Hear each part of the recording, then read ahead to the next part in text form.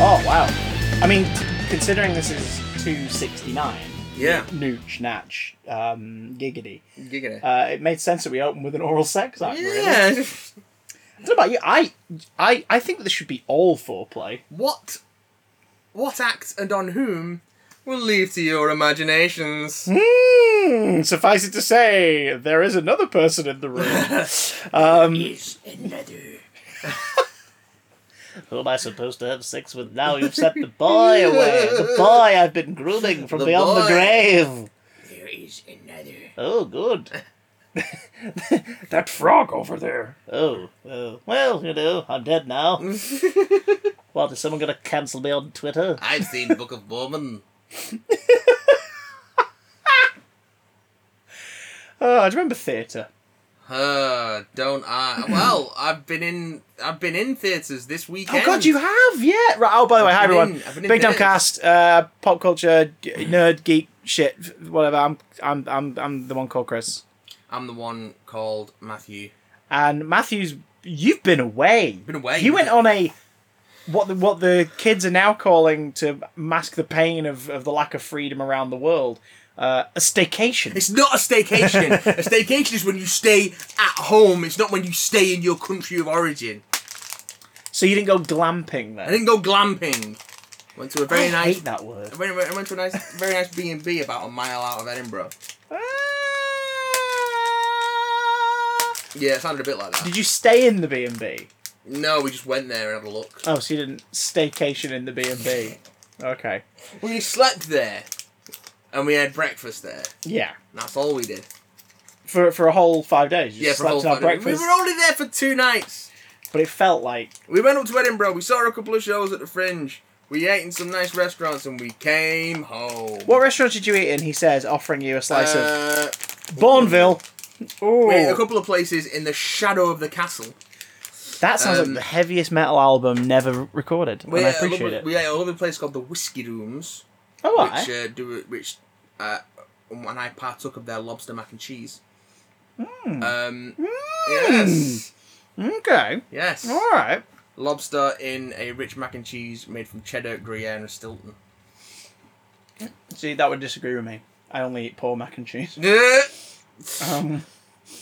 Nice. Poverty-ridden mac and cheese. And then at the Cole Townhouse on the night after, I partook of many meats. A Holyrood pizza. What is a Holyrood pizza, and can we talk about it without being removed from striking the terms of service? It's a peppercorn sauce base. Fuck off. With your normal cheese. Steak base. Like steak. No. Steak style dressing base. Instead of tomato sauce, the peppercorn sauce. Oh. With cheese and haggis.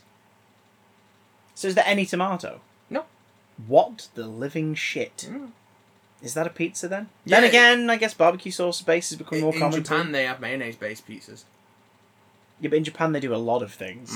Well. A lot of things which we love, and a lot of things which will break the terms of service. The last time you all went to Edinburgh was with us, right? 2016. Mm-hmm. Just before this fucking barrel started rolling. Yeah. Just before. So what I'm saying is, now you're back. Yeah. Are you going to start a podcast with someone else you went to Edinburgh with? And do I need to prepare myself for a breakup? No. You're all right. You're safe. Okay. I'm worried that whenever you go to Scotland, you'll always come back with a new cis white guy to record a podcast with. I have been to Scotland since Edinburgh the first time, just not to Edinburgh again. I went to Inverness in 2018. Oh, but that's fine. Inverness is fine. You're not going to find anything creative in Inverness. Yeah, it's the smallest city in Britain. Yeah, exactly. So just statistically, you're not going to find anything creative on a scale of other cities to others. No. If anyone listening to this is from Inverness and is like, hey, I'm a creative, fuck you, you're lying. Anyway, we've got stuff to talk about this week. We are going to... Have we? Yeah, well... Do we ever have stuff to talk about? We've got some pop culture newsy stuff to touch on, but we've mostly got emails to catch up on. We're going to talk in depth about What If Episode 1, because obviously we recorded before it came out last week, and it's a little cheeky little week-by-week review. Do you think our chat about What If will be longer than the episode itself? Very easily. Very easily that's the case. We're also going to talk a little bit about superhero video games and how some of them completely miss the fucking point.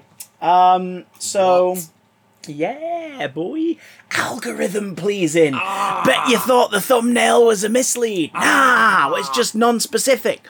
Because we're recording this on the Year of Our Lord, Tuesday the 17th, about an hour and a half before the War for Wakanda update is supposed to drop on consoles and Steam. Square Enix's, Marvel's, live services, bottom of the barrels, Avengers. Gone back to that fucking poison well, have you? Yeah, well here's the problem. I sort of get paid money to talk about video games now, and I kind of have to touch on this. Well, here's the problem. This one time, I trapped my nuts in the door, and I enjoyed it so much that I keep doing it.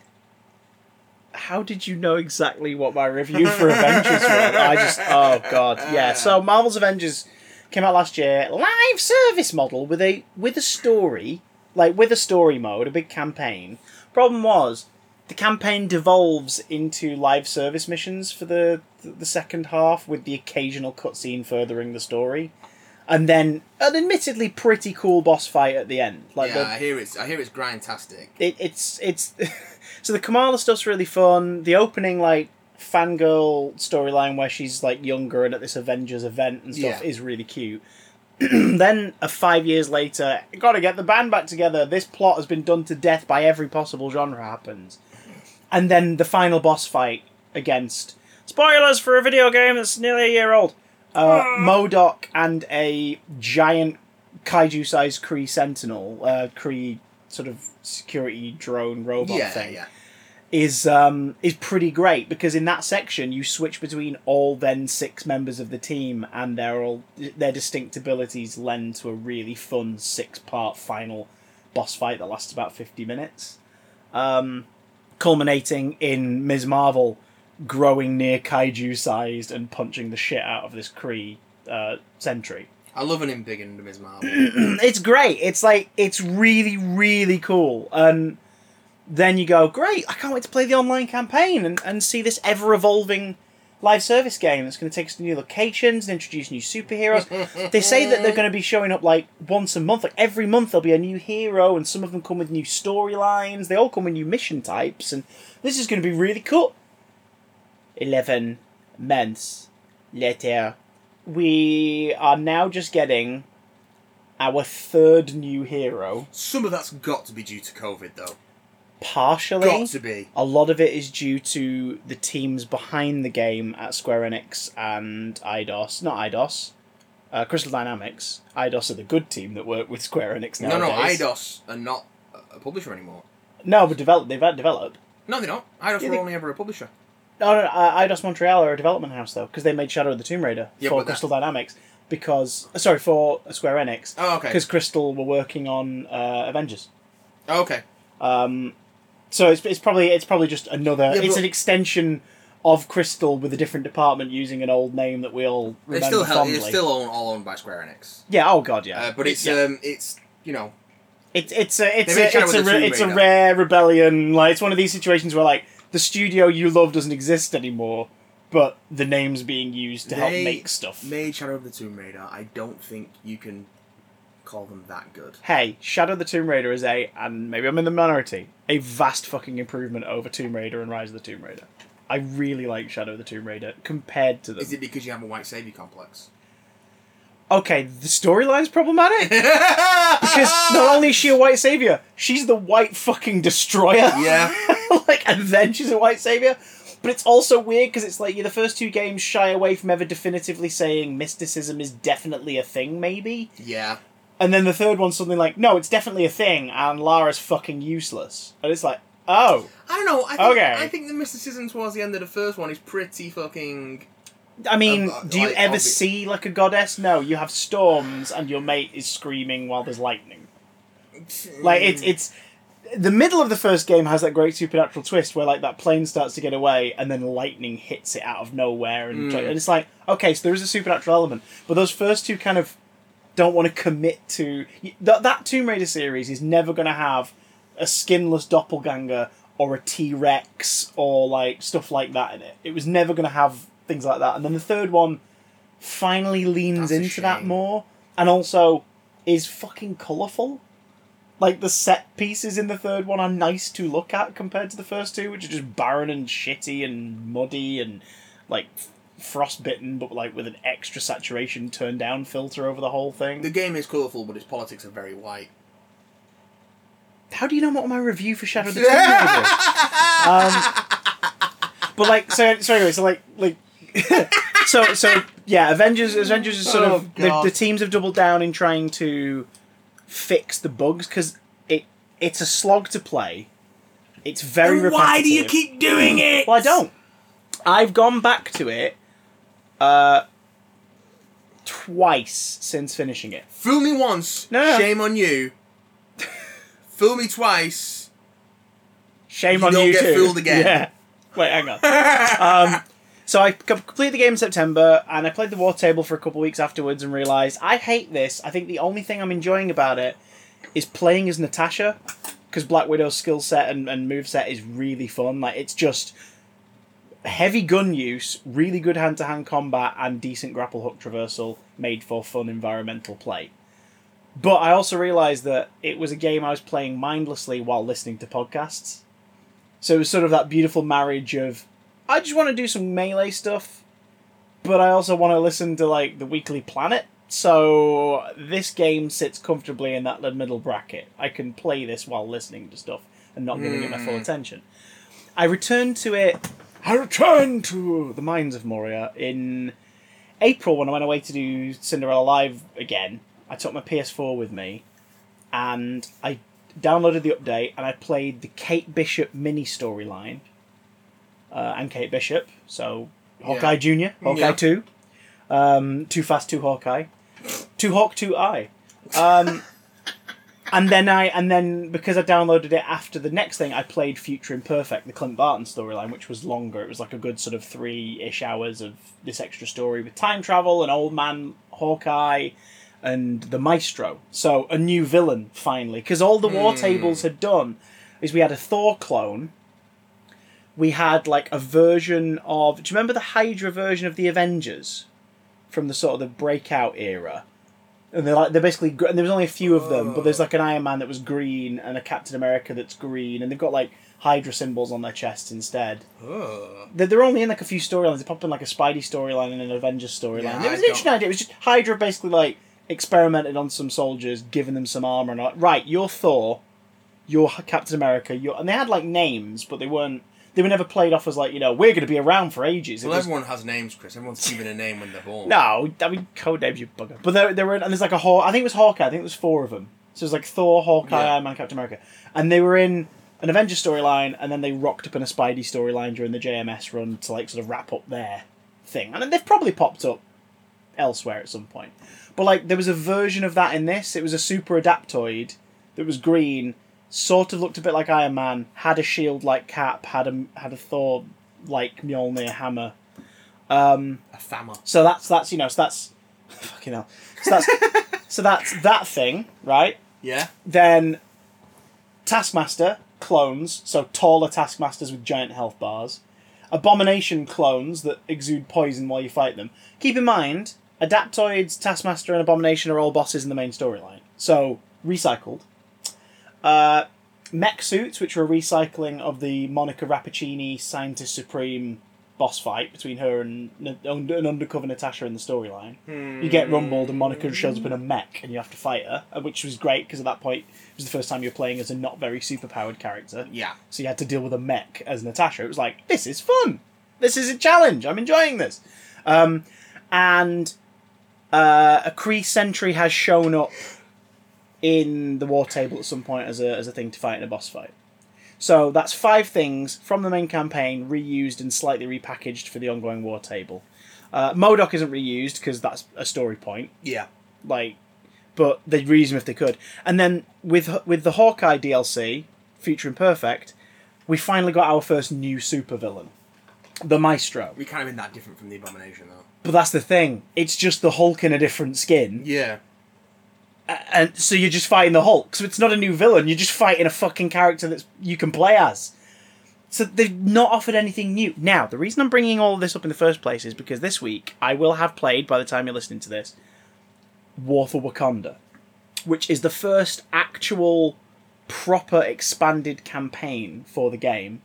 Free of charge. There was rumours early on that the longer campaign expansions would be like maybe a $3.99 DLC payment or something. Yeah. But the amount of time they've made people fucking wait, I think they've just gone, we can't do that. We can't charge people. We have to make it free.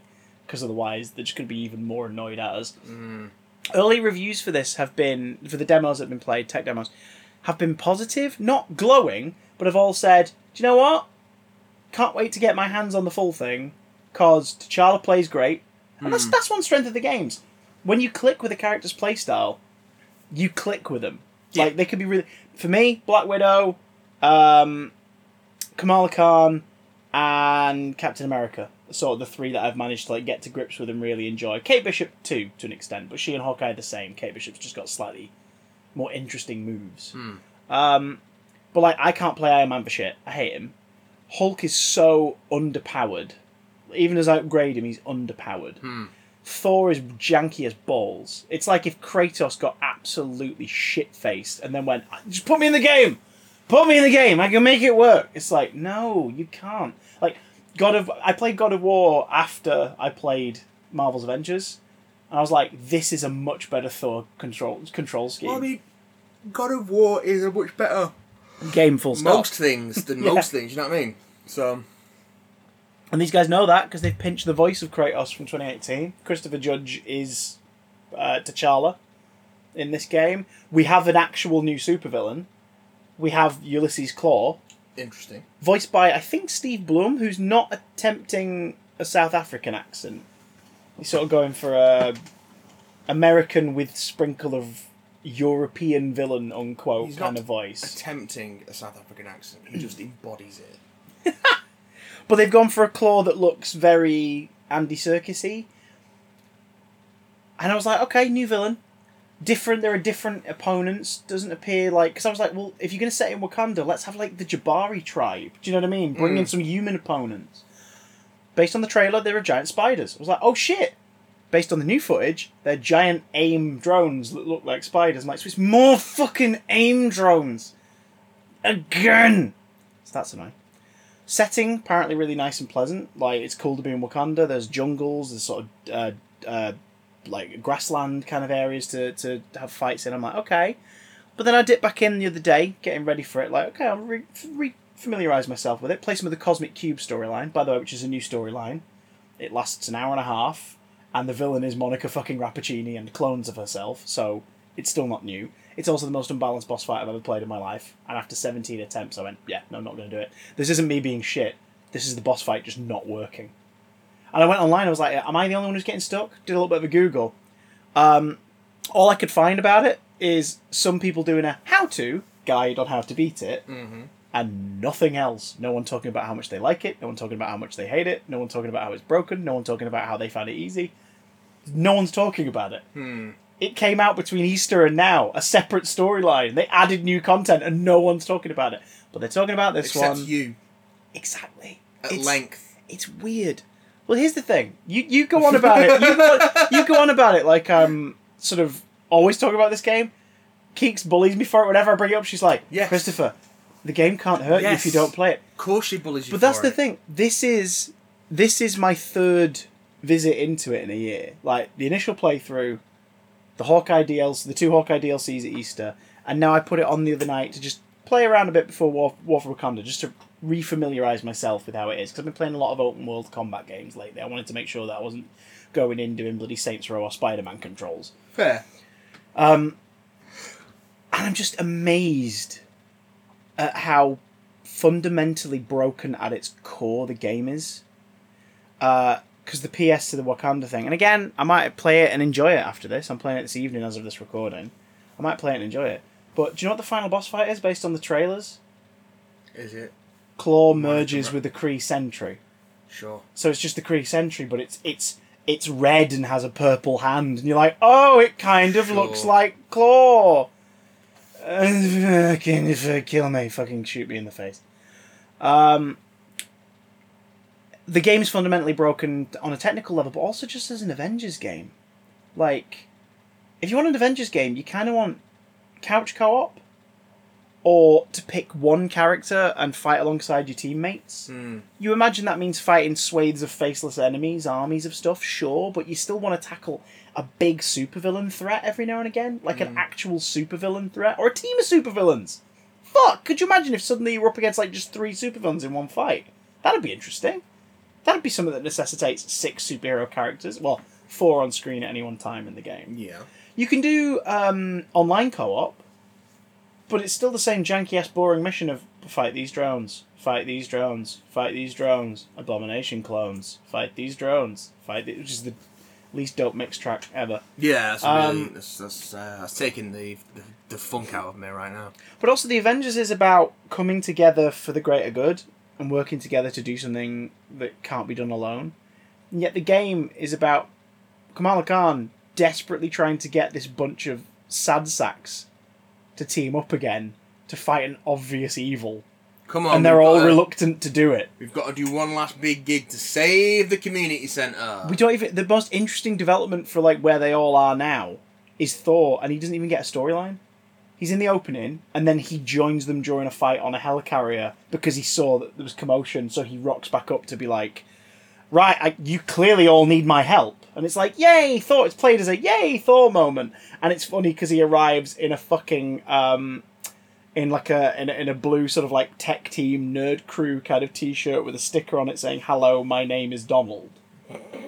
So like, that one visual cue is more interesting than what a lot of them have actually been up to. Do you know what I mean? It's like, wait, he's been trying to blend in and got like a tech job at a fucking Applebee's He's an a fucking Apple Apple store or a Target or something. Like, that's funny. Are we gonna talk about it? No character brings it up. It's like, that's, god damn it.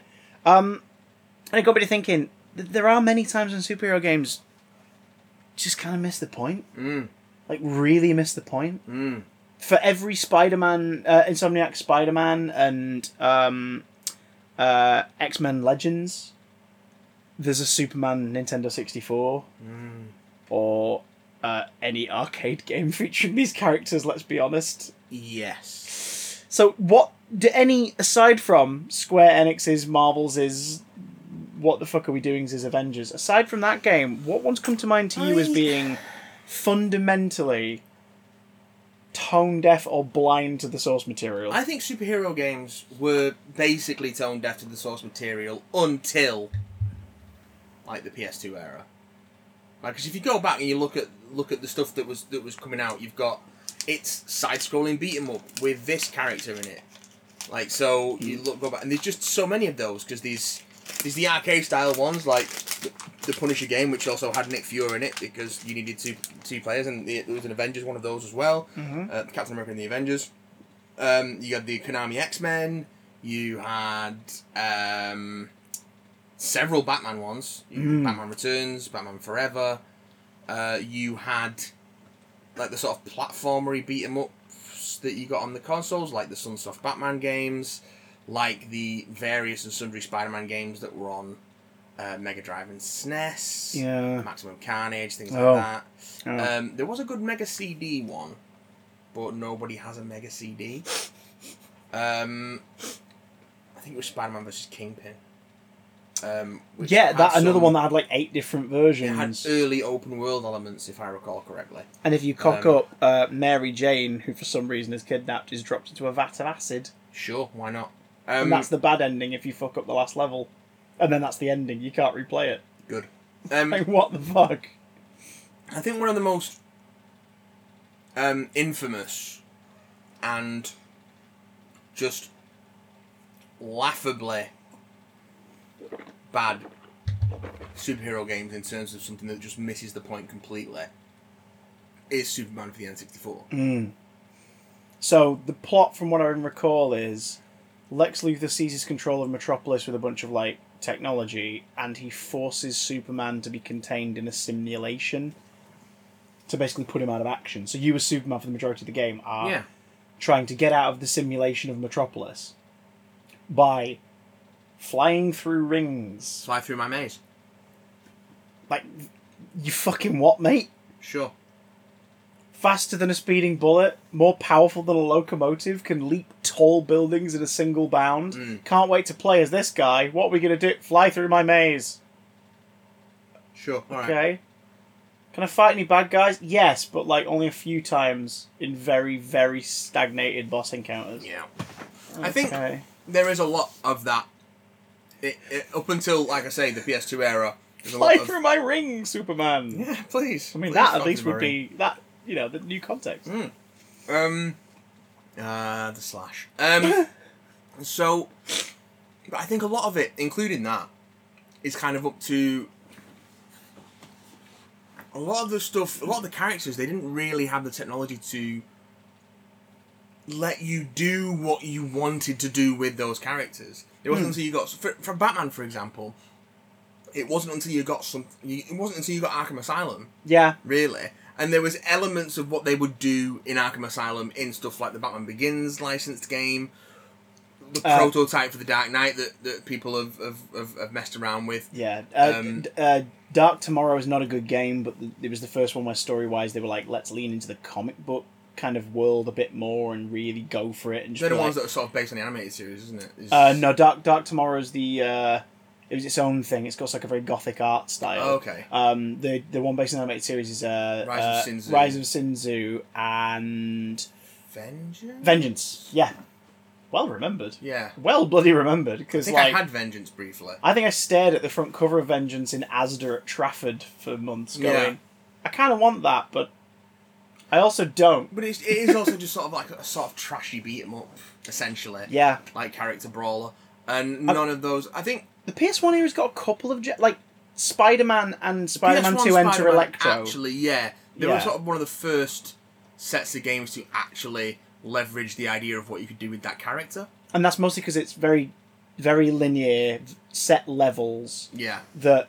utilise his unique skill set as a playstyle. So you have to sneak through the bugle offices by crawling on the ceiling. You have to web these bombs up so that they the explosions contend. It's very much like... oh, these are things that only Spider-Man does, so let's make Spider-Man do them. You can draw a direct line from that through the Raimi movie games, which build on those the first ideas. One especially is like very much a spiritual sequel to those two games. And right down to alternate playstyle. Like those two had alternate what-if campaigns. If you activated the cheat. You finish the game and then activate the cheat, and you could play the what-if campaign.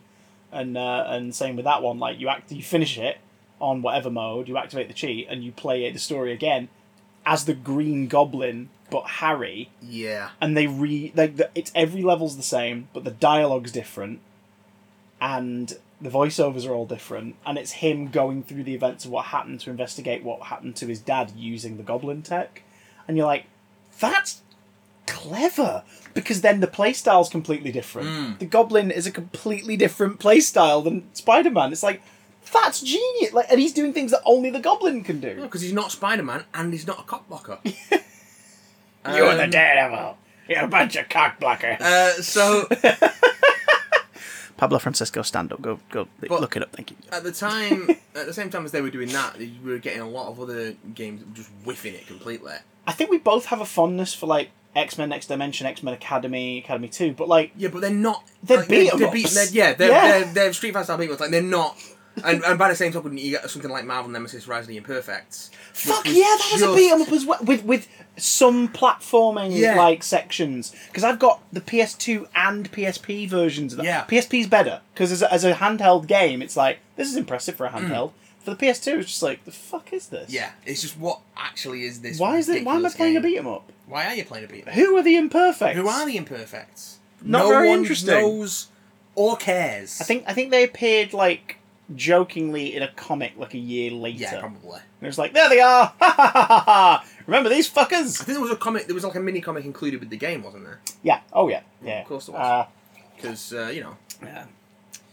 But it was, a lot of them were beat 'em ups. I mean, Marvel v Capcom sort of escapes it because that's more of a licensing beat 'em up game anyway. Yeah, but I think it does kind of count in terms of superhero games that miss the point. Yeah, because I think Injustice sort of avoids missing the point because it leans so heavily into the narrative. And the script for both the story campaigns are so brilliantly executed. Yeah. They're two of my favourite DC adaptations in the last 10 years. DC loved doing an evil Superman story. Yeah, but I didn't notice how much they were doing that when I was playing Injustice. Oh no, it didn't. So really to me, it was an interesting, fresh sort of this is cool. The push for evil Superman in other media didn't really happen until after Injustice. Yeah, and that's why I don't hate number 2, because number 2's not about evil Superman. It's hey, so let's stick in this world and assess what happens to these people next, and Kara's the main character, and and based on your ending, it either ends with Superman doing something horrible and assuming control of everybody, or him being locked away again to think about what he's done. Think about what you've done, Clark. Yeah, bastard. But again, Injustice is sort of, and also it's kind of slips through. It gets a bit more forgiveness because it was road testing the future of Mortal Kombat, essentially. Yes. DC Universe versus Mortal Kombat, which is not great, comes out. And then Injustice happens after that. No, MK9 happens, yeah. Then Injustice. Then MK10. Sorry, MKX. And then Injustice 2. And then MK11. It's okay, so what's happening here is this series is sort of just the alternate Mortal Kombat. Every other release is a DC release and then a Mortal Kombat. Sure, okay, and they're just sort of feeding back into each other. Whereas Marvel vs. Capcom shits the bed with Infinite, the first one that attempts a proper storyline outside of just caption pictures at the end of the arcade mode. Yeah. And it shits the bed in its execution, its style. Its character choice. Its design. Yeah. Ooh, fuck no. Yeah, Capcom have dropped the ball with their beat-em-ups in the last decade, I think. Really big time. Still not played Street Fighter 5. Did you know Street Fighter 4 was the first game I ever traded in?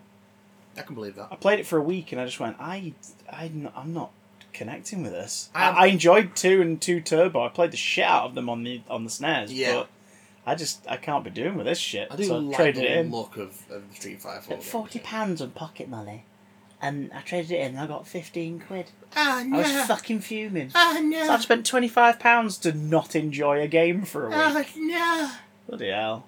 Terrible. That does suck, actually, yeah. I was trying to think of some of the ones that kind of missed the fucking point. Did you ever play the Fantastic Four on PS2? The tie-in to the Tim Story movie? No, I didn't. Because there was 2. They did a Rise of the Silver Surfer one as well. I didn't play either. Never played that one. I've got the first one. I played the first one quite a bit because I wanted more superhero stuff. But it's weirdly dark, visually. There's just a lot of levels set at night. Yeah. Which is really odd for the Fantastic Four because you kind of want to see them. But also, the only time I really got much enjoyment out of it was multiplayer. Playing locally with my brother or my friend, Katie, we'd play multiplayer. And that was great. Because suddenly it was oh shit. And it was one of those where you could play 4 players in one game.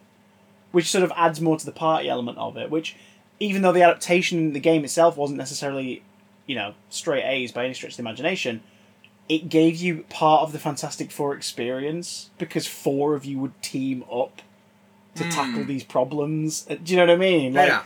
That's why I can forgive the first Marvel Ultimate Alliance, which is a bit janky ultimately. It's sort of a not as good version of X-Men Legends, the first one. Yeah. And then X-Men Legends 2 improves the formula, and then Marvel Ultimate Alliance 2 is pretty fucking great. But those games all work better as a 2-player co-op, sat on the couch playing together stuff. No, hands down, which in itself encapsulates part of the spirit of the source material about working together. So it's it's like how people are saying, "Oh, I hope the next Spider-Man in this Insomniac series is a co-op with 2-player with Miles and Spider-Man." I'm like, I don't. It doesn't fit that. I love that they play together, and I love that Miles' control scheme feeds back into Spider-Man Remastered, so that in the next one you could very easily switch between the two for when the story dictates. Yeah, I'd much rather that happen. Because them teaming up should be special. Yeah. The fight with Rhino at the start of Miles Morales is really cool. Because it's you're playing as rookie Miles while Peter's tackling Rhino and you're having to stop the raft prisoners and everything. And it's and then at one point it's you need to take charge. Try and wrestle him. Okay! Wrestle! you're rodeo riding the rhino through a mall. Wrestle the rhino. While Peter's like saving people from the destruction around you. Yeah. It's like, that works really well. Co-op would be a bit... That is good. The co-op would be a bit fiddly, I think. So yeah, the X-Men sort of have suffered the most. Did you ever play X-Men Destiny? I never did, and that's one that like should have worked from what I hear, because that's the RPG style one. Yeah, but it's what where Silicon you create Knights a mutant made after 2 Human, which was notoriously bad. Oh. To the point where you can't buy it anymore. Oh. What, digitally, or just like they'd burned every copy? Both. There's a landfill full of 2 Human and E.T. Basically, yeah. A second E.T. landfill full of the cartridges that people dug up from the first one when they did that big event. Yeah. And went, oh, cool, played it for 10 minutes and went, oh, fuck this, and threw it in a new landfill. No wonder they threw this in the bin, yeah. E.T. destroy entire industry. I think basically anything before the Spider-Man games on PS1 are kind of just not able to do the stuff that you want to do in a game about a superhero. But even then, I think it's about fitting. It's about the right genre for the right character, and like some Incredible Hulk Ultimate Destruction. Great Action platformer, open world setting, hack and slash, combat style. Yeah, works perfectly. Yeah. I never played The Incredible Hulk from 2008, which apparently just sort of apes that play style. I hear it does, yeah.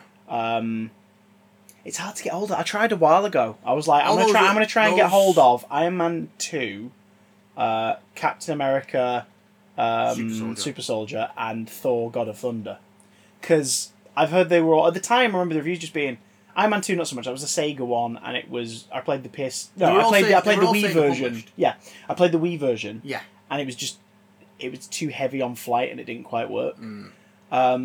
So I was like, I want to pick up the Thor and Captain America games for PS3, because at the time, I played some Captain America in the HMV in the Trafford Centre, when that was a thing, and it was big, and they had like a big demo, that pillar where they had like 4 consoles around it. I played some Captain America, and I was like, eh. But the thing that put me off at the time was PlayStation Magazine saying they're both basically just like kind of boring Arkham clones. So like Arkham Origins then? Yeah, pretty much. I'm being harsh on Arkham. No, Arkham Origins has some great elements to it, especially the story and the direction. It's just you can tell it was made by a studio who didn't invent those mechanics and didn't quite understand them. But who then made interesting DLC for Night. Fair. And I am looking forward to Gotham Knights. I do want to give that a try. I prefer Gotham Days. I don't like to walk around in the alleys after dark.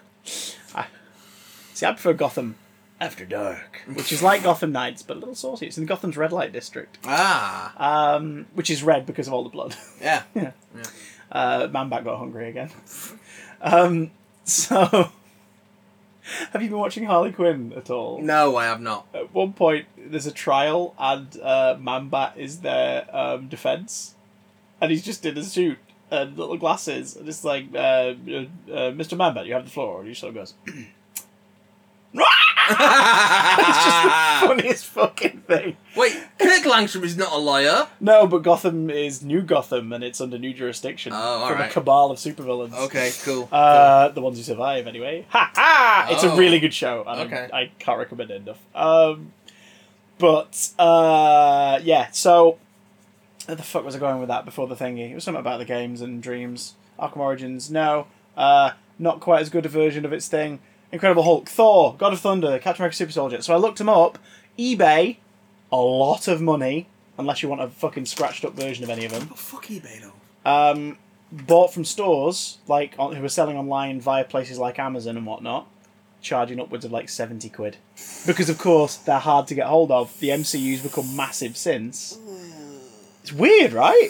Yeah. And of course you can't download them, because they were Activision published. And the license has changed, so yeah.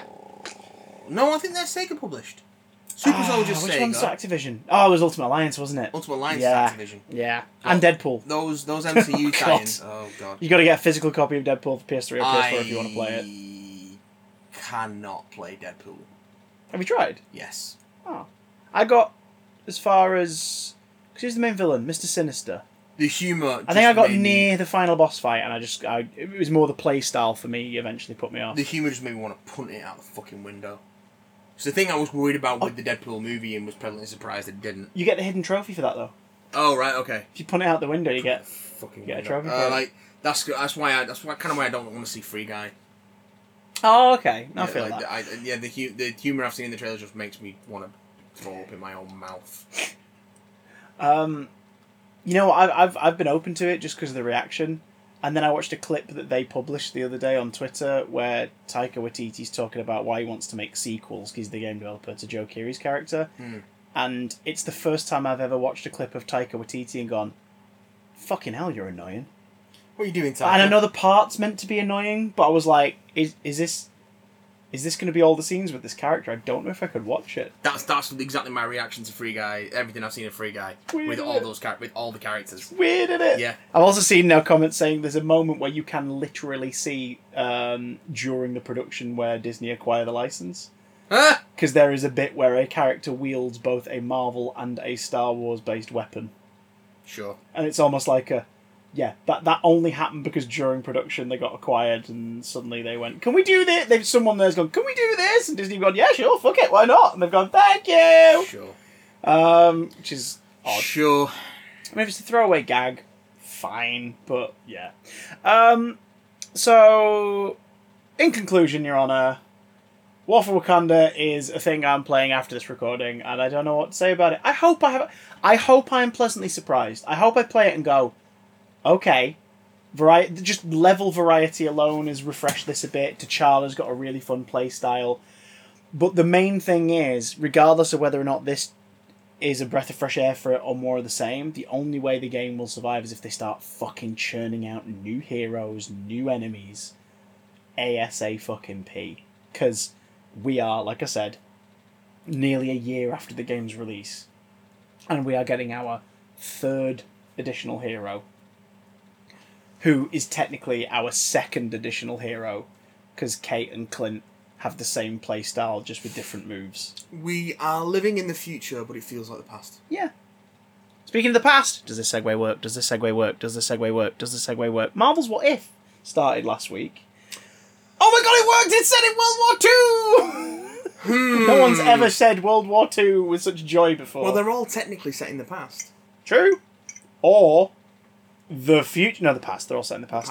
Versions thereof. This one was relatively far in the past, though, because it retells the events of... I mean, it's the one we all knew was coming, because it's the one that was most heavily publicised.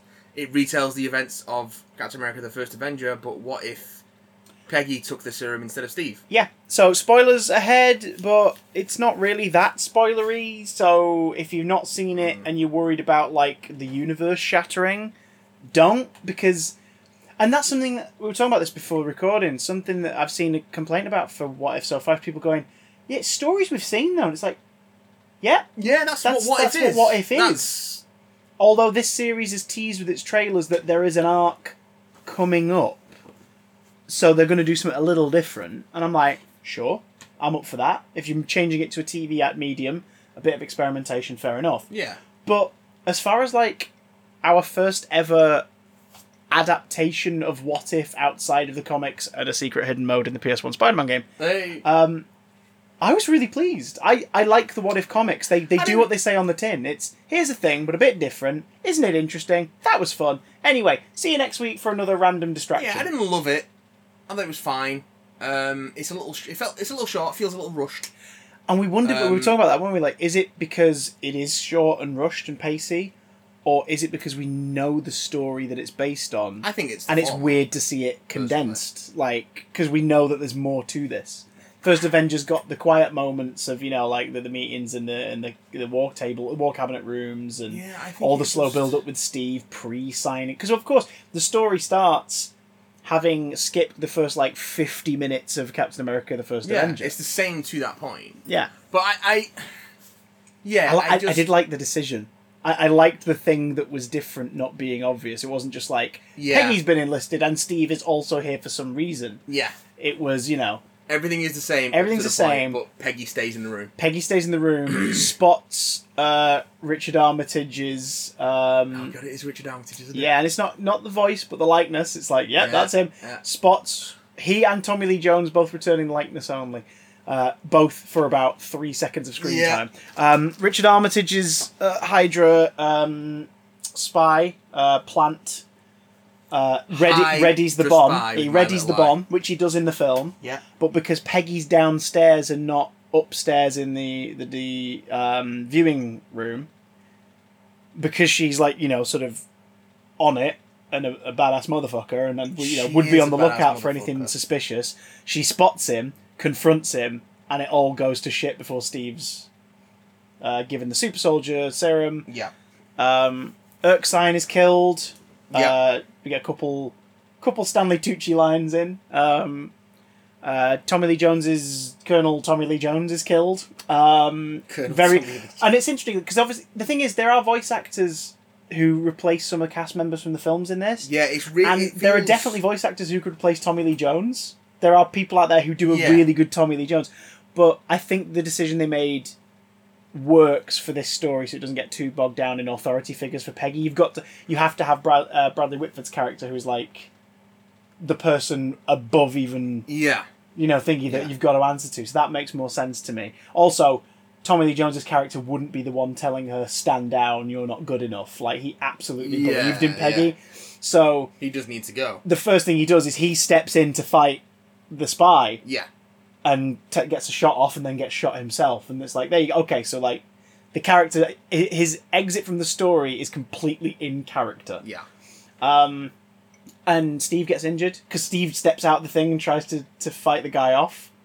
Because of course he fucking would. Well, it's Steve goddamn Rogers. It's not even so much who steps out the thing, it's that they can't carry on with the procedure. Yeah. So he's... Oh no, but I mean, like, he goes to, he's not letting this, he's not just a bystander. Yeah. He's like, I'm going to help. And that's when it's the whole thing of all that, like Erskine is dying in Steve's arms, isn't it? Like Steve or Howard is with Erskine. Yeah. It's like he's dying. This is all going to go to shit now. Yeah, we've got to do it now. And like the timing on the machine, and Peggy's just like takes charge. I'm doing it. I'm going in. Like jacks herself up with whatever pre-injection or whatever, and dives in. Yep. And we have our deviation in the timeline. Yeah. And there's some really neat action scenes. It follows the same place, but they get the Tesseract before. Because Peggy's on it before. So there's a bit of time Schmidt bend. does. There's a little bit of time bend. I think Schmidt still takes it from the monument in the town earlier in the events of the story, but it shows us to remind us. Yeah, but they get Zola. We see we don't. It's not the voice of. But we see a CGI David Bradley for like 3 seconds. Yeah. It's like, oh, it's David Bradley. Holy shit. But yeah, they capture Zola with the Tesseract earlier on. That allows Howard Stark to build the Hydra Smasher, the Hydra Stomper, which is a big, like, sort of Ironmonger style. Iron Man armor powered by the Tesseract. That's a very what if move. Yeah. Like, there is no need for an Iron Man element to be in this story. But what if would do something like that? Was like, Howard Stark's here and he's got hold of this power which. If Tony got hold of this, he totally would create something with it. So let's give it to his dad. And I don't mind that, because it means that Steve gets to still be a massive hero. And Steve and Peggy have that relationship. But he's absolutely the Dum-Dum Dugan to her, like Nick Fury. Yes. Also Dum-Dum Dugan. Fuck yes. Yes. And you see that there's the lovely sort of couple scenes between the one slow scene in it where they're in the bar. Yeah. And that reasserts that, oh no, these two have a connection. It has fuck all to do with him becoming Captain America. Yeah. Like, which I think is important for this episode as a reminder. Because, I mean, I think we know the first film pretty much like the back of our hands at this point, and they have moments together. There's the bit where, like, he gets the flag off the pole and gets the ride back. Riding back with Agent Carter, and he's just sat there. And they just kind of have this moment of like, okay. She's already falling for him before he gets buff. Yeah, they have the awkward conversation in the taxi about him talking to girls and everything. And so, but this kind of reminds you by having the scene with them talking while she is fucking world famous war fighting British American superhero. Hench Mama. Yeah. Oh, good. I just. Don't even get me started. Remember that bit where she like stomps on the thing in the gym? Can that be my skull?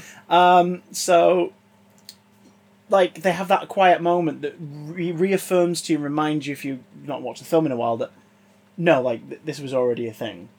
And even now that she is the super soldier, and he's still weedy little Steve Rogers, as he's called in the credits, Skinny Steve Rogers. Voiced by Josh Keaton here, not voiced Chris Evans. brilliantly by Josh Keaton as well. I didn't clock it wasn't Chris Evans until I looked it up. Josh, spectacular Spider-Man Keaton. He's voiced a fair few Marvel characters at this point. He's done so well, but his Peter Parker in that show is still one of my favourite takes on the character ever. I love the fact he's even in the Insomniac game, he's Electro. Which is nice, because he and Spidey have like a Rocky back and forth, a Rocky joke quote off back and forth during the Vulture Electro boss fight. It's like, yay, Spider-Man's joking with Spider-Man! But yes, like, that's fun. Let's talk about the stuff that works, and let's talk about the stuff that doesn't work. Because I think overall, I enjoyed it a bit more than you. I dug it, but I that's probably partially down to me, like, really loving What If growing up. I'm just happy to see it, and also a massive love for that first film and the character of Peggy in particular. I like that it keeps the sort of What If tradition of like, oh yeah, it seems like it might actually be a better outcome, but no, it all ends in tears like it always does. Which I like. Like, so they get hold of the Cosmic Cube early on, the Tesseract, sorry, and it's like, okay, so Red Skull's foiled. So we then see Red Skull planning something else. He's like, fuck you, I'm going for a Hail Mary then. Okay, I'm going to summon an intergalactic beast from the stars. He gets the Tesseract back to do that. Yeah. In a twist on the train sequence that took Bucky's life. It's Steve who's lost, but he doesn't actually end up being lost for very long. Which at first I was like, oh no, it's a cop-out. They should have killed him off. But then later on I realised why they didn't. So they could have the parallel version of the You Owe Me One dance scene. Yeah. Where he's still in the past and Peggy ends up in the present. Yes. So I was like, okay, no, I respect that decision. I get it. Plus it was hilarious to see him power up using the base's electricity and the first step just fucking falls flat on his face. And he's like, just give me a second here, fellas. Yeah, it's good. It's good. But yeah, no, that was nice that they retained that. That whole, it's a bit different, and everything's coming up roses, and oh no, it's a morality tale, it's a fable. I like that she gets to pick up a sword. Just full on Captain Britain visuals. Yeah. I kind of like the fact that it ends with a fight with a giant fucking tentacle beast from outer space. Yeah. Because you would never see that in any draft of Captain America: The First Avenger. No. So it's we're going to take this in a different direction. And I appreciated that. I was like, that is cool. Plus, a very Cthulhu-esque cosmic horror. Might be Shuma Gorath. Could be. It's got a beak. And it's a big squid. Squids have beaks. True. Listen, squids. They've got beaks. They got beaks, fam. I really enjoyed the Howling Commandos playing a prominent role in it still. That made me happy. Well, Dum Dum and Sebastian and the others don't say anything. That's true, but they're there. And it's like, yay! I mean, they recreate the visual of him bursting through the door at the breakout in the film. Oh yeah, with them behind him. They recreate that in a different setting, but it's like, there they are, and she's at the head. I love her costume. I think it's absolutely fucking right, and I love that she's basically like going to be forced down the same route that Steve was, which is just, this is a joke and an embarrassment, and go and sell bonds. Yeah. And Howard Stark's like, yeah, fuck that. I made you an outfit. I've got this vibranium shield I've been working on. I've painted it up for you. Go get the Cosmic Cube. Because that's the thing, isn't it? They basically break rank and they go and steal the Tesseract back. No, they spring the 107 first. Oh, of course, like they do it in the original. That's the first mission is freeing the 107th. Is it? And then off the back of that. Oh right, yeah, because she twats the truck. Yeah. Over her head, and then has that moment where she's like, "Oh, okay," like she suddenly realizes how strong she is, and has fun with it. And I love that bit with the guys, like they send a fragile Fräulein and she just twats him in the leg. She breaks his leg. He bends over like, oh, and then she just slams him on the head and into the pavement. And you're like, this is cool. Because she is a more effective Captain America than Captain America was at this point. She's better trained before she gets the serum. Exactly, she's got like however many years of pre-training as a cadet and as an agent, and like she's a spy and an army kid, and like she's done the time. Yeah. So you give the super soldier serum to somebody who's got that already, and it's like fucking brilliant. And it kind of proves Erskine as well, the idea of what's inside is what kind of drives this version of the serum. Yeah. Which they don't go into with the Red Skull, but you do get a lovely moment where you see Johann Schmidt several times in the story, but they still give him a reveal moment where he peels his face off in front of someone, just so you can have that moment of, oh yeah, it fucked him up from the inside. Like, he's completely gone. The voice cast... in terms of like people who absolutely fucking nail it, Hayley Atwell. Obs. Just Hayley Atwell. She can do no wrong at this point. Please don't turn out to be like a transphobe or something, Hayley Atwell, for the love of God. God damn it. Josh Keaton as Steve Rogers. Yeah. Great job. It's Bradley Whitford, isn't it? Is the name of the actor? I'm Bradley not getting it Whitford, wrong. yeah. Bradley Whitford does a great job. He's one of the actors who's just great in everything he's in. Neil McDonough as Dum Dum. As Dum Dum, yeah. Full on Dum Dum. Yeah. Like full on Dum Dum Dugan delivery style. Like he and his animated mustache are doing all the work and doing it beautifully. Mustache. Toby Jones has like 2 lines, but it's still nice that they got Toby Jones back. It's like that's cool. I think the points in terms of best performance in this go to Ross Marquand as the Red Skull. Yeah, he's basically doing his Infinity War thing again. Well, that's the thing. Very well. He's the Red Skull now more than Hugo Weaving is the Red Skull, because he's played him 3 times. Yeah. So he is the Red Skull. Hugo Weaving, he was the first one, but like Ross Marquand's the Red Skull. This is why you didn't get asked back for Matrix 4, Hugo. Really? I'm glad he's not in it, because he's talked about how he hates blockbusters. Because he talked about that, that's why he didn't get asked back. Brilliant. I'm guessing now that they would have had a part for him, and he's pissed off about the fact that he's not in it. Yeah. Brilliant. Good. Good. Good. You're pissed off at Transformers, Hugo. You should have been more specific. That was an easy paycheck for you as well. I love that. So for those who don't know, like, Hugo Weaving... he's a great actor. He's a really good actor. He's so good. But he was kind of worn down by, like, the experience of The Lord of the Rings and The Hobbit filming schedules a bit. Like, that. He's not in The Hobbit a lot, but he still was, like, several months work on it. I mean, being in The Hobbit is being in The Hobbit too much. Oh, God. But, like, read the book, kids. It's great. But, or listen to an audiobook, an unabridged audiobook. They're usually really fun. But... listen to the musical retelling of it by Leonard Nimoy. Don't do that. Bilbo Baggins. Go watch the animated version of Lord of the Rings. Don't, because it only adapts like the first book and a half, and it's never finished. Well, there's anyway. 2. Oh, don't even get me started. And The Hobbit. Oh, fuck. Anyway. Hugo Weaving did Transformers as Megatron, voiced him for like 3 films and hated it, and made a point that he hates it. No, I don't. Maybe for a future episode. But where there's a whip, there's a way. Please stop. So that's the most anyone has ever referenced that in a podcast in years. Hugo Weaving was like, "Hey, the Transformers films. I honestly just do it for the money. It's a lot of bullshit. It's bollocks. Have you watched them? No, I've not watched them. I think they're a load of shit." We know you do it for the money, Hugo. We know you're not doing it because you're big into Megatron. We're not fucking children. We're not stupid. But you don't have to be a dick about it. And then when he was asked about Captain America, would you ever come back? Because he had it was one of those contracts where it's like, his contract was for Captain America the First Avenger with the option to appear in future films. And Red Skull is not killed off on screen. He's zapped into space by the Cosmic Cube / the Tesseract / the Space Stone. Which we get to pick up on later in Infinity War. Yeah, but like, they left it open. That was obviously never where they would have put him. They never were going to be like, and he'll be a guardian of a stone in space. They would have done something else with him.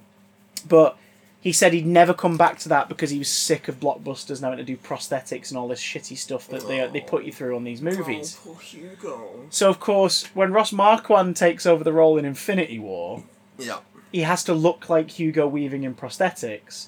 So what they use is some minimal prosthesis on his face for the shape, and then tracking dots for performance capture. Yep. So he's in makeup for maybe an hour and a half. Yep. And he gets to play the Red Skull. Yep. In 2 movies. And now in animation, where he just does it in a voice booth. Well done, Hugo. Fucked yourself out of that one, didn't you, Hugo? Oh my god. Best thing about it, aside from tentacle beastie Cthulhu shit from outer space being a proper what is happening? I'm here for this. It's mad. We also get Jeremy Renner and Samuel L. Jackson. Yeah. Very briefly at the end. In a sort of mirror of. Yeah, mirror of the Avengers, except Loki doesn't. Yeah, it's not Loki coming through the Tesseract. Come through the Tesseract. It's Captain Carter, which I kind of liked because it was like, okay, that's. So it's a combination of that scene and the epilogue scene from First Avenger. With Steve realising he's in the modern day. I love that scene. I love that scene because you can stop the movie before that scene begins, and you've just got a great World War II superhero film. Yeah. And then that scene's the P.S. the next film. We're about to do something a bit different, everybody. Yeah. The best thing in it for me, aside from just Captain Carter being fucking cool, as a great concept. Yeah. She was introduced in a mobile game a few years ago. Was the first appearance of the character. It was like Puzzle Quest or something. I don't think it was her. It was a version. She's Captain America. Peggy Carter, I think the character's called, and it's sort of her.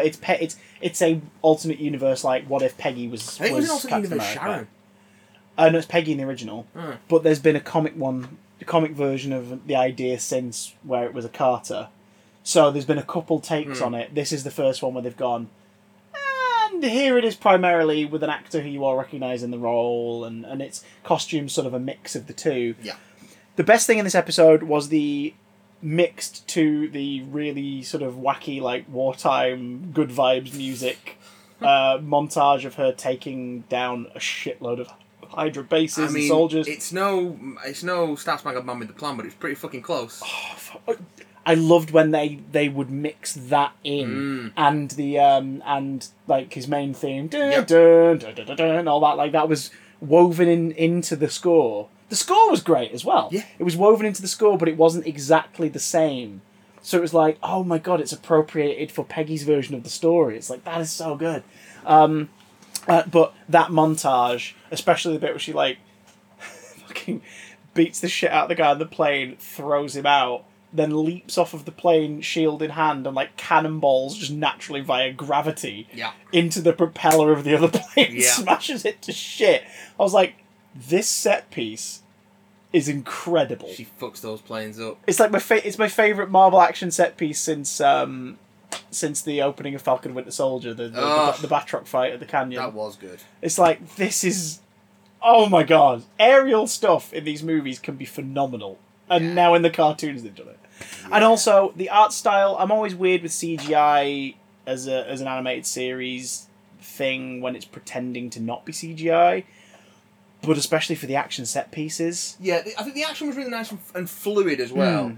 But some of the lip sync felt a bit off. Not the lip sync per se, but the lip shapes. Let's get nitpicky. Felt a bit off for me. I agree. Especially in some of Peggy's close-ups. Yeah. Was odd. When it was doing the close-up dialogue stuff, some of the lip stuff just didn't feel right. Yeah. But for the most part, I thought it was that was the sort of that was the problem with it for me. The only real problem I had, apart from it being too short. It's the only technical problem, really, I had. What about the voice performances that don't quite work? Par exemple. Sebastian Stan. And Dominic Cooper. Neither of them quite feel comfortable. I appreciate Dominic Cooper's gusto, because he's love his attitude, but I spent the entire episode going, I don't remember you acting like this in Captain America or Agent Carter at all. Yeah. I don't remember this being your performance. Have you gone, well, it's a cartoon, I'm going to make him cartoony? And it's because we've talked about this on the show before. Film actors doing voice roles in animation, especially animated films, can either work really well and be a nice surprise, or could be really fucking dull. But the thing to remember is it's not the same skill set. It's not the same skill set. It doesn't necessarily transfer. Exactly. Whereas this cartoon's sort of one where I could make an exception. Yeah. Because it's so closely married to live action visuals, Yes. that I think your brain does part of the work. Yes. So we know he can, but if Samuel L. Jackson couldn't voice act, I don't think it would affect it too badly, because you are oh no, this is live action Nick Fury, I'm just seeing it told in a slightly different visual. It's not a cartoon, it's more stuff from that live action world. I know it just looks a bit different. Yeah. But It feels like Dominic Cooper's going, oh, I'm going to do the animated series, Howard Stark. Hey, you crazy kids! And it's like, this is weird. He's doing, like, newsreel narrator. That's what he's doing. Yeah. It's odd. Yeah, it's like he went...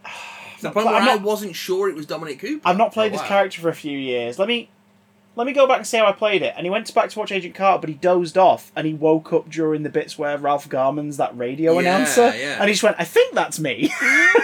Like, I'll split it like that. Yeah, hello, welcome to the old-timey Howard Stark hour. Well, he accidentally set his fancy Blu-ray player to 1.5 speed. There you go. He just, like, fast-forwarded. Not terrible, just odd. Yeah, and Sebastian now... It's just a bit flat. Let's give him... Well, I'll give him a chance, because we've got more Winter Soldier stuff in future stories. Okay, yeah. The Marvel Zombies trailer, for example, a trailer footage, the Winter Soldier seems to be a prominent character. Yeah. So, he's not bad, it just feels like it's well out of his comfort zone. Yeah, it just feels a little flat, that's all. It's not atrocious. Which is only apparent, I think, as it is, because we spent like 6 weeks with him a couple months ago, watching him absolutely nail it and play the best he's done in the role. Yeah. So, it's sort of like, oh. Okay. Fair enough, I guess this is a thing. Okay. I also hated the closing lines from The Watcher, because in the show, there is no context for him yet. Other than at the beginning, like, I am the Watcher, I observe all these reality. And a nice little visual where you sort of see like the idea of like stories branching off into different realities, and they use the same visual as the Sacred Timeline from Loki. Yeah. Which is like, that's a nice touch. Very well done. I think that's the kind of thing that might get better, though, to be fair. I mean, Jeffrey Wright sounds amazing. Like, what a great voice. Of course he does. But just... Fucking awesome. It just felt very... The ending felt very... We have to remind people that there might be a storyline coming up in this. Yeah, I get you. So there might be a season arc coming up in this eventually. And I don't mind the fact that we're not starting with that. I think it's better to do it that way. It didn't bother me. Because it is an anthology book, so it should be an anthology show. I feel like you have to establish the idea very strongly early on that the Watcher does not interfere. It just sort of felt like he was pulling it out of nowhere. Do you know what I mean? It's yeah. It feels like Buffy Series 6 starting with like, oh, you sure we're going to do this, Willow? Yes, it's not like me doing this is going to lead to me being the villain in the last 3 episodes.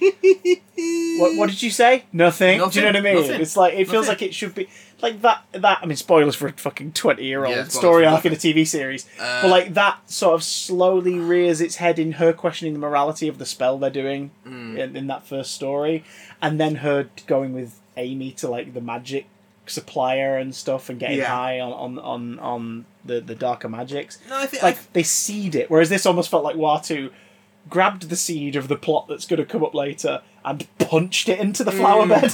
It was like, okay, all right, calm down. We figure we're gonna see more of you later. Yeah. At the minute, you're just an outline in the clouds. But we're definitely going to see more of you. That might be because we know about Uatu. Maybe that's true.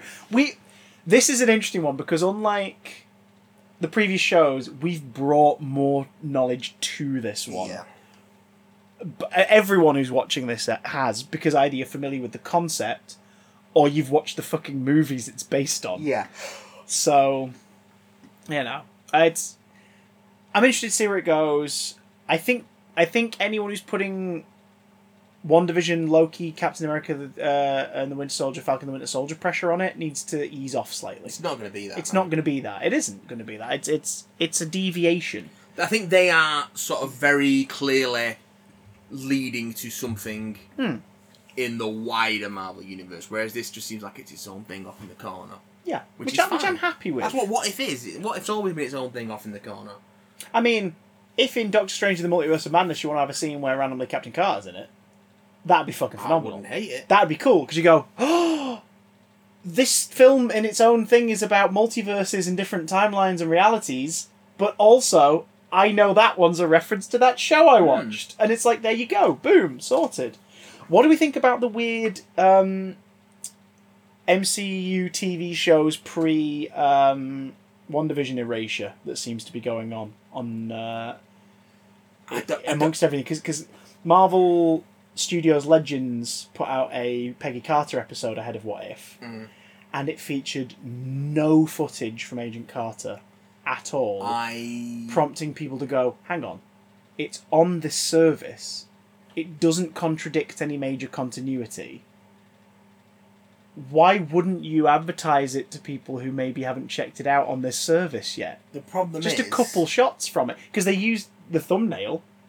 They her in the blue coat, red hat is used everywhere. Oh, yeah. But that's not from any of the films. So, maybe just put a couple shots from it, show her doing missions. The one shot, Agent Carter, put some footage of that in there. The thing is with it, yeah, is I don't care. Oh, you bastard. And you know why I don't care? She and Jarvis made those dub smashes for reasons. Do you know why I don't care? Why? Because they don't matter. Hey. For exactly the reasons you said. They don't affect or contribute to anything. Hey. So they don't matter. Hey. I like Agent Carter. Hey. But I don't like it. I don't... Hey. It isn't integral enough to the overall meta plot for me to give a shit. I'm so sorry, gentle listener. Hey. What? Matt. You're completely valid in that opinion. That opinion's completely valid, and you're right. I mean, I care more about Agent Carter than I do about Agents of S.H.I.E.L.D. or Inhumans, which can both go die in a fucking fire. But my only Agent Carter was good. My only stipulation with the whole pre-WandaVision Erasure thing is, if the characters in those respective shows appear again, just bring back the same cast members. Yeah, that'd be nice. If Cloak and Dagger are going to rock up in a thing, let the Cloak and Dagger kids play Cloak and Dagger. Do you know what I mean? If Daredevil's going to come back, I want to see Charlie Cox. Yeah. I want the scene or whatever to end with him as Matt Murdock going off to meet fucking Foggy Nelson for lunch. You want to see Charlie's Cox, both of them. All of them. All the peni. Speaking of penises and dicks. Emails. I've not read them, so I'm not making a judgment on anybody, by the way. I was just doing my usual segue shtick. Please don't unsubscribe. If anything, subscribe again. These ones... Subscribe harder. Yeah. Or go to patreon.com/BigDamnCast to throw some shekels. But don't expect anything in return. Except our undying... undying bio. Some of these are a bit old, so I apologise that we've not got to them sooner. But, it's been... What do you want for free? Yeah, what do you want for free? You know what I mean? You want nothing, we're giving you nothing. Sorry. Yeah. I just noticed that my pants are fraying at the crotch, and I'm slightly worried my balls are going to bust out while we record. I just can't look at you in the eye while you're fiddling with your mantle. I don't want my Hydra stompers to just fall out in the middle of this recording. I don't want to stomp on your Hydras in the middle of this recording. But if you carry on playing your cards right, I bloody well will. Be glad this is an audio medium. And it won't be nice like when Mummy Peggy does it. Mama Peggy. No, don't call her Mummy, because calling her Mummy is what drove Hayley Atwell off of Twitter. Oh, God! She got creeped out by how many... stan culture was developing. Oh, and yeah. It creeped her. Sebastian stan culture was developing. Okay. It just freaked her out a little too much, and she went away from social media, and then eventually came back to Instagram, but now she just sort of puts some cool stuff from filming up every now and again. And it's fair enough. Completely respect that. That's totally fine. Here's the thing, guys. It's okay to absolutely fancy the shit out of a celeb or character, but don't tag them in everything. Yeah, they're not going to sleep with you. It's just a bit creepy. This one comes in from Sam. Sam says... Sam building a dam. Hello, boyos! How'd you find time to write an email while building a dam, Sam? I know, right? Busy person, Sam. It was a real pleasure to hear my email read live on your big anniversary episode not long ago, so I've decided to whiz you another email. Oh, I love being whizzed on. Oh! No, that's not what this is. What? Huh? Huh? I've heard Chris mention he's a fan of the Tony Goldmark podcast, Escape from Walt Disney! Which I'm a huge fan of myself. Okay, you don't I had to self-whiz. Yeah? Mm. Okay, now. Mm-hmm. So yes. The professionalism which you clearly lack is just absolutely gobsmacking. I just poured water near a microphone. Do you think I have any professional bone in my body anymore? I ain't a Foley artist. This thing ain't wrapped in plastic. Or the microphone. Oh, only Laura Palmer is wrapped in plastic. Oh, congratulations, half of our audience. We know you're scratching your head right now. Go discover some cool TV. Yeah. Go watch some real fucking cool TV from the past. You won't regret it. Is there any other podcasts besides the Big Damn Cast, no plugging Naughty Boys, alright, that's all, which you'd highly recommend? Looking forward to hearing your recommendations and keep being great as ever. Goodbye, my dear Sam. The Dam Builder. I am. Escape from Walt Disney, yeah. Escape from Walt Disney. I recommend that a lot. Because it's just fun. It's a group of people who love the parks, the shows, the films, aren't like blind to the shittiness of things that the companies do. There is some shittiness at Disney. I mean, Tony Goldmark, like his most viral video that he's made is remember the one with the Florida Disney World put out the advert last year that was like, welcome home. Oh, and it's everybody waving this. He put out a dub where they're going, stay at home. Yeah. And it just went, like, Meridor on the horse, the only one without a mask, going, I'm in danger. Like, so, it's not like they're blind loving this thing, but they are experts at it, massive fans of everything the stuff's put out, and they can talk about it ad infinitum. And Escape from Walt Disney, the premise is each week the patrons like help a random vote or a randomizer be influenced to pick something, an episode, a documentary, a film, whatever, on Disney Plus, and he and his guests that week have to watch it and talk about it. And it's just a really fun premise because it was born out of them looking at that initial announcement and going, the fuck is Candleshoe? Do you know what I mean? Do you remember all the Sky Ghosts and all that weird shit? So it's great because every now and again you either get the joy of going, oh, it's something I've heard of, I want to hear their opinion, or the fuck is that? Let's hear them explain it. Fuzzbucket. Smart pals. Smart. Every time we do this, I just think of the Brock Baker Goofy What's His Money sequel. Disney wants to buy the sun. No more life. No more life, Damien. Where's my goddamn money, Damien? I'm gonna hit you with my strong hand. Where's my yucking money? God, so good. Other podcasts. Big old cases of pod. Stinky cases. Well, this is cheating a bit, because I haven't actually listened to the first new episode, but sort of pseudo friends of the show, The Review of Death, reformatted recently. The Review of Death. Matt and Billy have Matthew Toffolo and Billy Garrett John respectively have rebooted The Review of Death as a partially visual podcast. You can now watch it or listen to it in a studio setting. Specifically, these are the lads who did the Doctor Who on Twitch stuff for the marathon a couple of years ago. You know, what did they say in that? Croydon, 1972, something like that. And they're back in that studio space. It doesn't look the same, obviously, but they're back in that studio space. Yes. Making The Review of Death. That's brand new. I've always enjoyed The Review of Death as it is up to this point, so I'm looking forward to seeing it in the new formats. There's a recommendation for those who don't know. If you're a Doctor Who fan, worth checking out. Oh God, what else? I've not been that adventurous with my podcasts lately. Oh no, shit, I tell a lie. The George Lucas podcast. The George Lucas Talk Show. I've finally started watching it. Go on. So, the George Lucas Talk Show is hosted by George Lucas. For those who can't see me in this room, I just did a thing with my fingers. And George Lucas he's just released, although based on who the guest is and what the conversation is, they forget this continuity for whatever reason and just allow the conversation to flow. Yep. He's just released a movie called Star Wars. He's worked very hard on it. And he's just interviewing comedians, filmmakers, other podcasters, like just getting them on to interview them.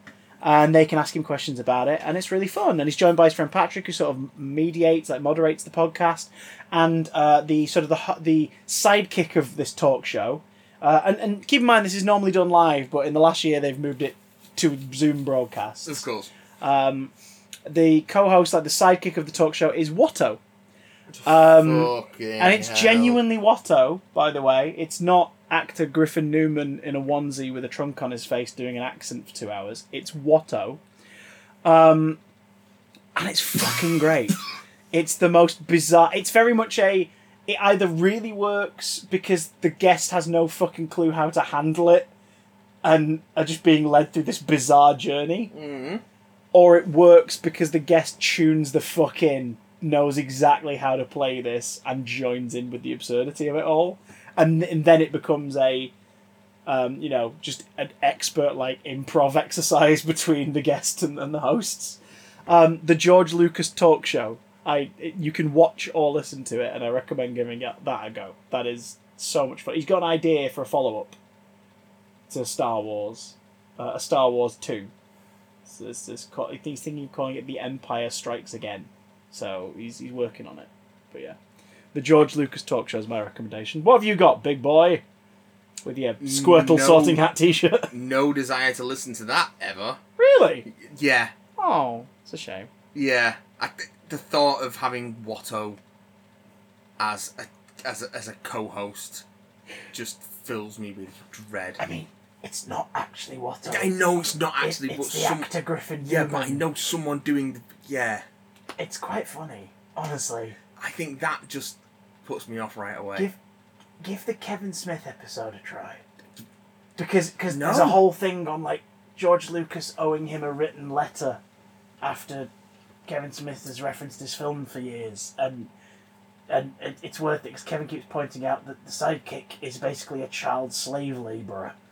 And they play into it. It's fun to watch. Honestly, give it a try. It's worth it. Anyway, now I've recommended a thing that Matt's definitely never going to check out. Take your word for it. What are you recommending, son? Tell me! Things I listen to on the regs.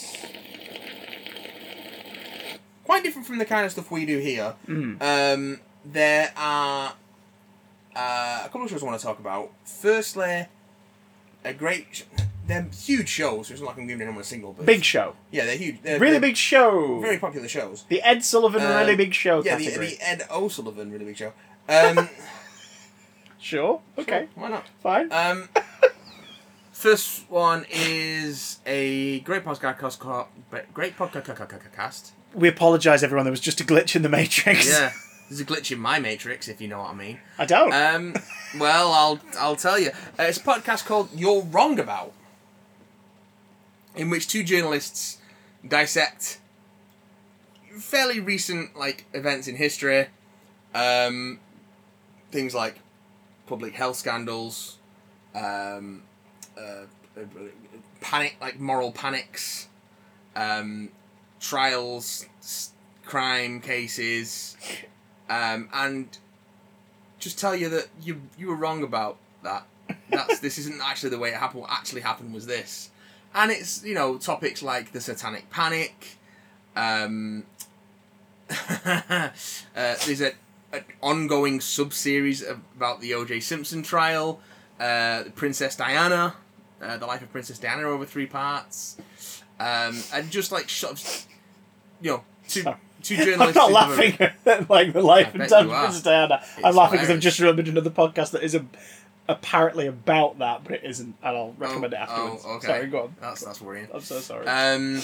Yeah, two very fun, idiosyncratic hosts who have a lot of interesting stuff to say and do their research and just give you a fun time. Spinning off that, one of the hosts of that also hosts a podcast called Maintenance Phase, which debunks myths around dieting, nutrition, weight, all that kind of stuff, which is very fascinating. And lastly, if you like your podcast's narrative, if you like a bit of fiction, there is a fantastic anthology horror podcast called Old Gods of Appalachia, which is all about what it says on the tin, the dark and unknowable things that dwell under the mountains of Appalachia and that decide to that start to exert their influence in the early 1900s, the sort of first half of the 20th century, and that weaves in folklore, magic, Lovecraftian cosmic horror, a little bit of early 20th century frontier railroad sort of drama, and an incredibly charismatic narrator who just has a great voice. Old Gods of Appalachia. Old Gods of Appalachia. So search Old Gods of, and I'm sure the autofill Appalachia will do the rest for you on that search. But yeah. Okay, that's a good call. Those are that's three of the best. From my mouth ears to your also mouth. Whatever orifice you use to hear. Oh. I don't know. You could be some sort of bat. Bats have ears. You could be some sort of snake, and you might. Snakes have ears. Yeah, but they lick the air, don't they? Not to listen. Shut up.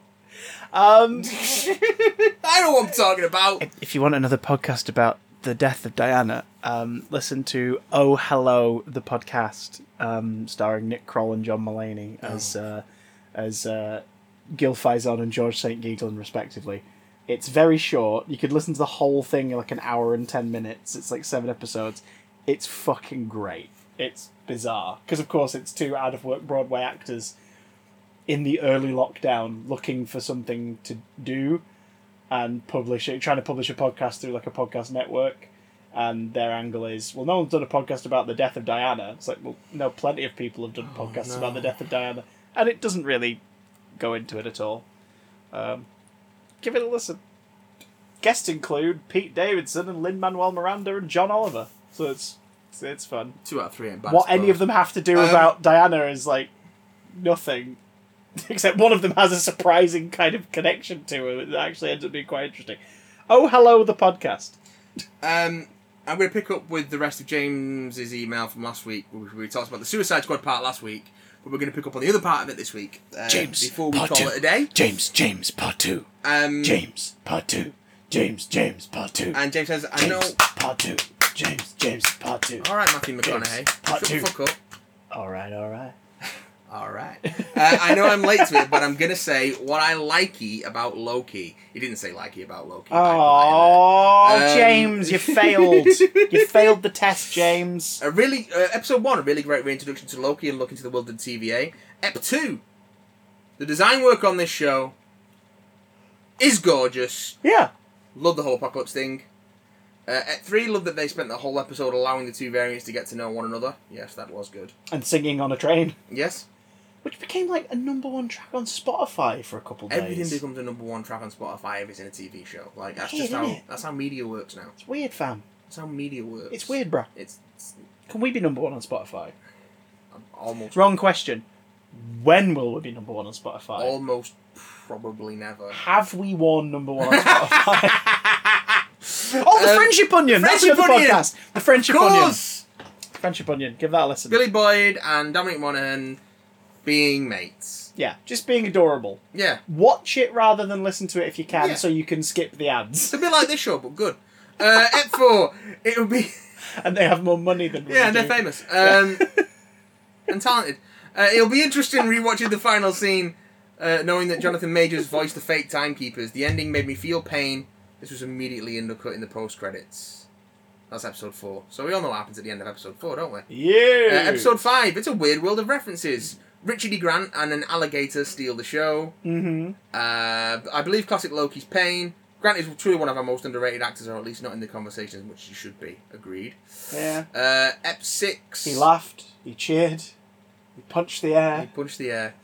Sylvie's broken mind and Loki's heart. Will he ever be able to trust again? Will this damage his character growth? Will he lash out? Cannot wait to see where Jonathan Majors takes these variants. He was so much fun. Can't wait to see him being deliciously evil. Bring on season 2. Yeah.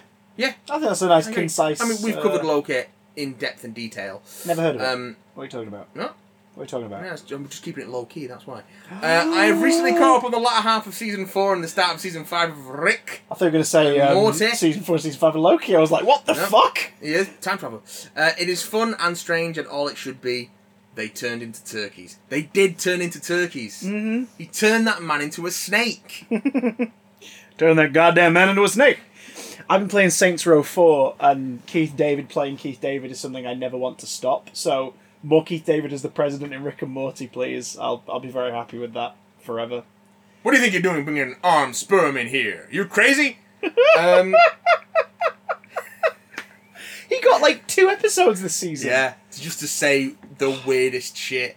And also, can we just appreciate that they doubled down on... So they made a big thing of saying, oh yeah, we regret that sperm episode. We thought we crossed the line there, and yeah.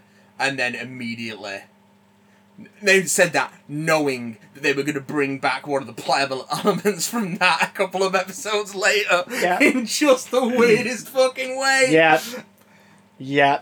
I love it. They postured. I love it. They postured. They fake apologised because they knew we were all going to be super annoyed about it. And I love that, especially after they spent most of the last few episodes just giving the finger to continuity. Yeah. And I also and then we suddenly spend an entire episode actually picking up something from a couple seasons ago. And in an episode that wasn't that funny, but was very good. I thought. Oh, it was meta. It was fuck. good. Yeah. But it wasn't funny. Yeah. Which is. Good Which they do sometimes. sometimes. Yeah, it's good for a show to do that now and The again. one from season 3, the Rick Lantis or whatever it was, the one that Rick and Morty are in for 2 minutes, and the rest of it is spent on the Citadel of Ricks during the election. Yes. That one is not funny, but it's really good. Oh, I think Simple Ricks is pretty funny though. But anyway, that's dark though. Simple Ricks. Fuck, that's really dark. I love the fact that one in charge of the factory just looks like Willy Wonka, and they don't really reference it. It's just there he is. He's Willy Wonka. Of course he is. Ricky Ronka. Ronka. That Doctor Who Comic Con stuff was interesting. Really looking forward to seeing what John Bishop does. Well, he just does John Bishop, doesn't he? Did you see the cast photo that the BBC officially put out this week? Nice. I like the vibrant colour scheme. I love that Yaz looks how I feel about it, which is, good God, why can't it just be me and her for a series? Yeah. Again, no shade to John Bishop. I'm sure he's going to blow me away and I'm going to love him. But, the end of last series I was like, oh my God, this is going to be interesting. A whole series where it's just 2 female leads for the first time in the show's history. This is going to be so cool. What's this teaser playing after the episode ends? Wait, what? Oh, yeah, I mean... Good for John Bishop, I guess. Yeah, but, right. So Yaz in this promo picture is she just looks annoyed. Yeah, she's like, such a cock blocker, John Bishop. You and Quatermass are a bunch of cock blockers. But only days later, I'm really disappointed that Jodie and Chibnall are leaving. The 6th Years doesn't need to be a multi-Doctor story, but could have been a fun regeneration story. I mean, we still don't know what we're going to get. Strange to think by the end she'll be the 3rd or 4th longest serving Doctor despite having fewer stories than we're used to. Yep, she will be... Oh, we talked about this, didn't we, on a previous episode? She will be, if you count the beginning and the end of a tenure not with giant gaps, so you can't count Sylvester and McGann, Jodie will be the 2nd longest serving actor in the role. And I honestly think which is mad. The worst thing about this sort of period of Doctor Who has just been the fact that they have not been able to get their shit together production-wise.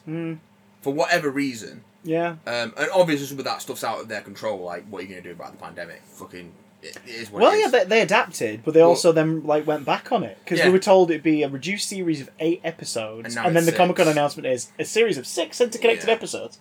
But even before that, it was taking so long to turn around the shows. I mean, it started in Moffat's era, didn't it? Yeah, it started... Season breaks, which kind of worked it for, Series 6 was broken in half, but both halves went out in 2011.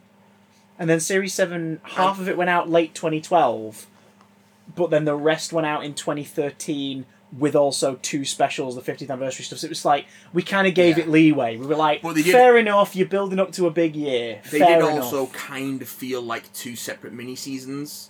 Yeah, there was a thematic kind of divide. So that worked quite well. Plus the Snowmen was a pretty fun Christmas special as well. I really like the Snowmen. Yes.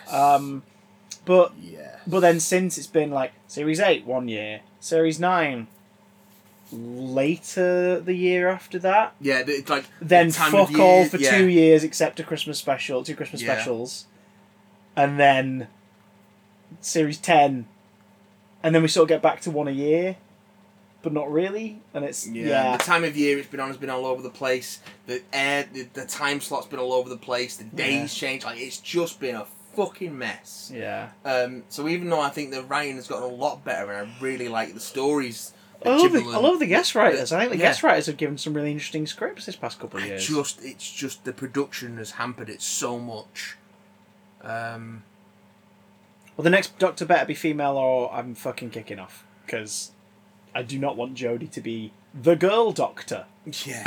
You have to establish that it is now open season, but to establish that, we're going to make sure it's this one type going forward. Yeah. And then after that, you open the playing field to every possible comer.